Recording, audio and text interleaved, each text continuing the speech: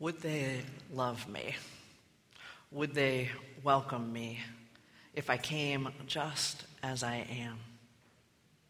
Would we see each other? Would we really recognize one another? If we came just as we are, would we know ourselves as the unique, holy spirits that each one of us is? That is the question that's been with me all week long, and this morning as I wrestle with the call to worship, with the story, would we see each other? Would we see ourselves if we came just as we are? In this universalist congregation of love and hope, we believe, we say it all the time, we believe in the inherent worth and dignity, in the hope and possibility of each and every person.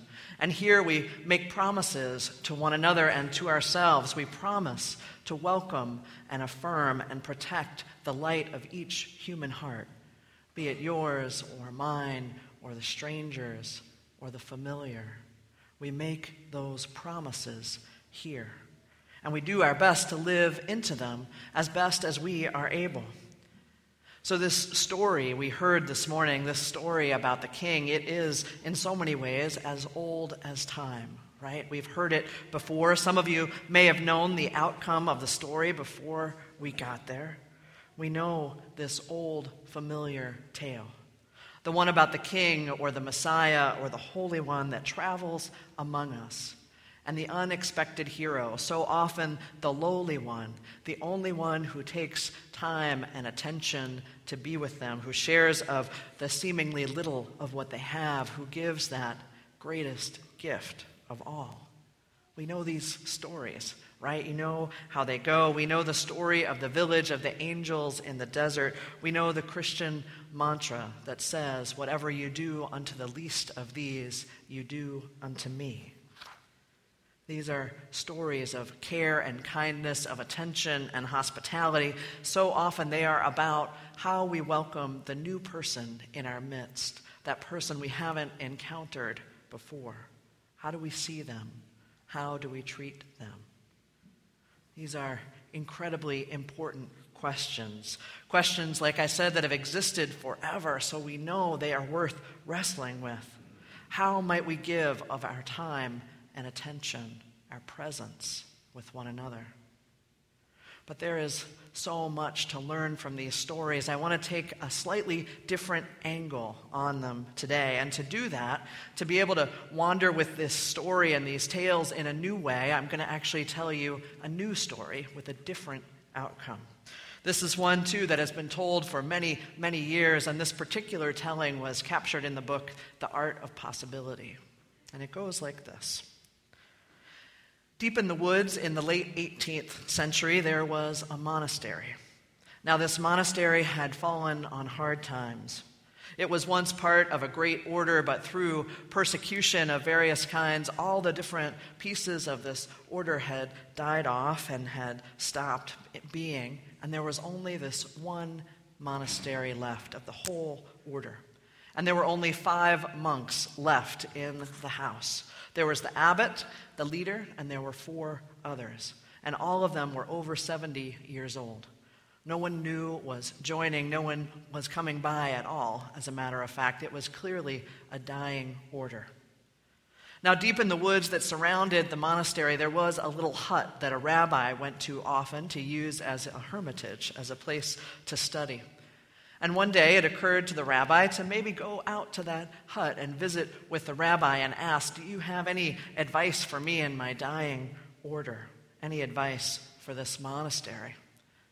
So the abbot went out and he sat and talked with the rabbi, and they commiserated with one another. I know, said the rabbi. I know how it is. The light has gone out of the people. They don't come anymore. No one comes to my synagogue anymore either. And they sat, the rabbi and the abbot, they sat and they wept together. And they read parts of the Torah, and they spoke quietly together of deep things. And then the time came when the abbot needed to leave, and he said, "Oh, it's been wonderful spending time with you, commiserating with you, my dear friend, but have you no word for me, no advice on what to do with my dying monastery? Have you nothing?" And the rabbi looked at him and said, "No, I have no advice to give to you. I only can tell you what I see, and what I see is that the Messiah is among you." Well, the abbot took that message and he went away with it. The Messiah is among us. And he took it back to the 4 other monks there in the monastery, and he told them about it, and they all puzzled around with it quite a bit. What could this possibly mean? The Messiah is one of us. Well, one of us here at the monastery? Could it be? It must be the abbot, right? I mean, he's the leader after all. He takes care of us. He casts the vision. It must be the abbot who is the Messiah then. Well, no, maybe he means Brother Thomas. I mean, he's undoubtedly a holy man. But we know for sure it's not Brother Elrod. It could never be Brother Elrod. He is so crotchety and hard to live with. It couldn't be him. Well, what about Brother Philip? Well, he's awfully passive. He couldn't quite be the Messiah, could he? But he has this way of showing up at just the right moment when you need him. Maybe he is. Well, certainly he couldn't have meant me, right? I'm certainly not the Messiah, the other monks thought. Oh, it couldn't be me, could it? Oh, could I actually mean that much? Is it possible? And they contemplated this. They held it in their hearts. They talked quietly with one another, and they began to treat one another a little bit differently. Wondering if perhaps the Messiah was there among them, they began to treat one another with extraordinary respect. And just on the off chance that they themselves might be the Messiah, well, they started to treat themselves with some respect too. Now, this forest where the monastery was situated in a beautiful, beautiful part of the world, and occasionally people would come by hiking or for a picnic. And as they came by, as the weather turned, they looked and they saw how the monks were treating one another there at the monastery, and this aura of extraordinary respect kind of exuded from the place. This old place with the paths and the dilapidated chapel, it started to perk up a bit, and folks began to come by and come by again. And they brought their friends, and their friends brought their friends, and well, some younger folks came to visit and joined the order. And after a while, after a few years, this monastery came back to life, a thriving order once again, thanks to the rabbi's gift, thanks to his simple reflection back. The Messiah is among you. Now, I hear this story, and I think the rabbi's gift was such a simple one. It's one we all have the power to give. He sat quietly with his friend. He commiserated with them. They wept together. They shared their stories. They read the holy book. They talked and they sat and gave no advice.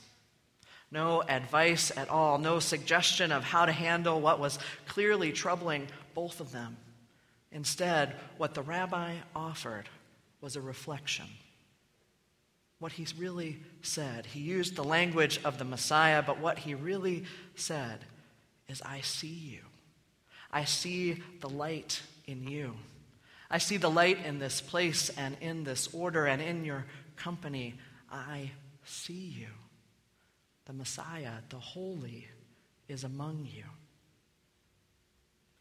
Now, I love this story because it's not about someone coming in from the outside. It's not about a king or a stranger. It's about how we treat those who are perhaps most familiar to us of all. How might we treat ourselves? How might we treat each other? Our families, our friends, our coworkers, our neighbors. How might we be with them? What if we saw the light in all of us? It makes me think back to the way they describe this story. It couldn't possibly be crotchety Brother Elrod, right? It couldn't be passive Brother Philip. No, we can treat the holy, the leader, like that. But what about those who are more difficult in our lives? What about the bus driver who's always late to pick up our kids or to get us to work? What about our landlord? What about the person who won't seem to get off their cell phone when they're driving or they're in front of us at the checkout line? Might there be light in each of them, too? What if the Messiah was among us, among them, the light of the world, the holy, the divine? It's that question that comes back. If we came just as we are, if I came just as I am, would we know one another? Would we see one another? Would we see the Holy Spirit that is each one of us? In this, too busy and sometimes very lonely life, the important questions can fall away unless we are intentional about them. The important questions that call us back to our highest aspirations and our greatest hopes of how to be together. For me, this is just one of those questions. If we came just as we are, if I came just as I am, would we know one another? Would we see the divine light inside? Here at this church, we ask these questions. We remind ourselves about the real work of our lives. Here in this place, we tell the stories that pull us back, that remind us of who we hope to be, of the promises that we make to one another. When we say love is the spirit of this church, when we say that we strive to grow ever more fully into that spirit of love, to be love's people in the world, it requires things of us. These are promises we are making to ourselves and to each other. And they are big goals, no doubt about it. It is hard to be love's person. It is hard to live out the spirit of love with each and every person we encounter, and sometimes especially with ourselves. But I'll tell you, I believe the real work of the spiritual life happens right here on the ground. It happens in our lives. It happens with the people that we care about, the folks we are just meeting. It happens in community. This is the work we are about. Let me tell you a little bit about what I mean by this. Now, this is how I came to one of those moments of understanding it for myself. It was several years ago now. It was about 10 years back, to be exact, and I was traveling. I was so lucky to be traveling with a group from Unity Church Unitarian across the river, and I was traveling with them to Hungary and Romania to visit some of our oldest Unitarian churches there in the Homeroad River Valley in Transylvania. I was going to spend a week learning about history and some of the important sites of our faith. I was going to help lead a summer camp. It was a wonderful trip. It was something I'd been excited about, a chance to deepen my understanding of our faith, to really know our roots around the world. Now, it was a full 2 weeks, and I have to say, for somebody who is on the introverted side, as much as I enjoyed all of it, being with people for 2 weeks straight was a little bit of a challenge by the end.